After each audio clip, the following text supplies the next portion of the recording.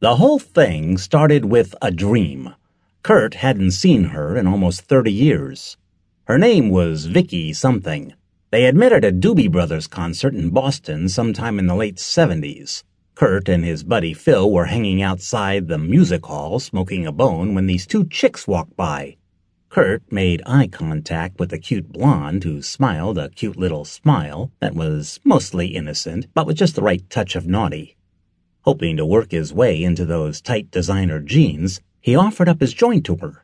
She gave a quick look to her friend as if to say, "What do you think?" And her friend gave her a look that said, "Yeah, why not?" So they got stoned together and traded their respective tickets to a scalper on the sidewalk for 4 together. The vibes were good during the concert, and Kurt thought he had himself a sure thing. Afterward, he tried to convince the girls to go back to Phil's place and keep the night going, but this Vicky chick was playing hard to get. Refusing to accept any answer but yes, and not paying any attention to Phil's incessant whining about forgetting them, Kurt followed the girls to their car and tried to sweet-talk them into keeping the night alive. Vicky said no with a fair degree of finality as she opened the car door, so Kurt went for broke. He grabbed her by the shoulders, spun her into his grasp, and planted a lip lock on her that he was sure would change her mind. Unfortunately, it only cemented her stance, and she let Kurt know by driving her knee square into his balls. Suddenly, there was no air to breathe. Little blue lights were dancing before his eyes, and he found himself on the ground holding his groin.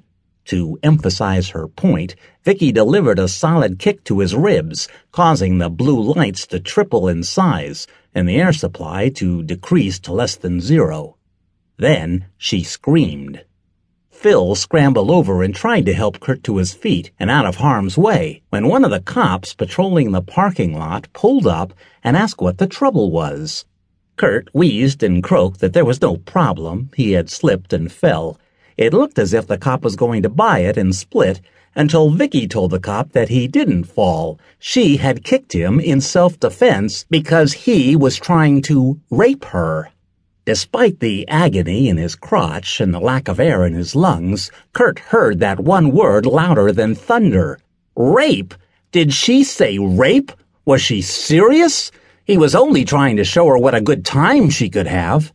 He never got a chance to explain himself, though, because as soon as the cop heard rape, he was out of his car and on top of Kurt with amazing speed. The next thing Kurt knew, he was back on the ground, face down in the gravel parking lot, with a 200-pound cop on top of him driving a knee into his back and handcuffing him. That was a week after his 18th birthday, making him of legal age, and because Vicky was only 16, it did not bode well for Kurt. 6 months in the joint and 2 years of probation for aggravated assault and attempted rape. Kurt could trace almost all of his problems in life back to that night. Even 30 years later, it seemed that he was still paying the price.